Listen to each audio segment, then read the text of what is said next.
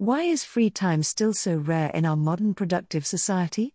The book Free Time, The History of an Elusive Ideal by John Maynard Keynes explores the paradox of Americans working so hard for so long, despite massive gains in productivity over the past century. The standard American workweek has remained unchanged at about 40 hours, largely due to Americans' lack of vacation time. Keynes' prediction that the normal workweek would decrease to 15 hours in a century was mistaken, as people's needs and wants were not fully met. In the first half of the 20th century, advertising shifted in ways that emphasized emotions over utility, making consumers feel like they needed to buy more stuff. Planned obsolescence shortened how long products remained functional or fashionable, spurring more frequent purchases.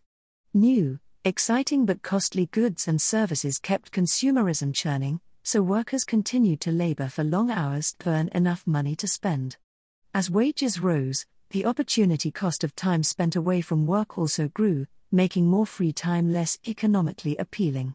Forced labor is another issue, as almost everyone who works 40 hours a week or more does so because they have to.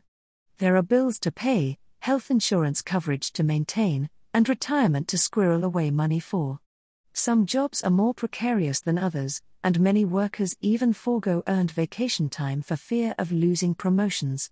The 40-hour week is not the result of a personal calculation of costs and benefits, but rather a result of a hard-fought political battle that culminated in the Fair Labor Standards Act of 1938, which established the standard 40-hour workweek along with a minimum wage.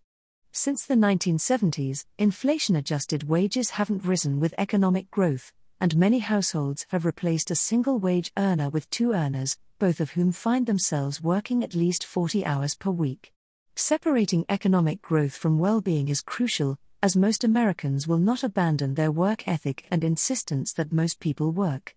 Reducing the standard workweek could ease stress for overworked families, but these changes require political action, not just individuals making the personal choice to arrive at a better work-life balance.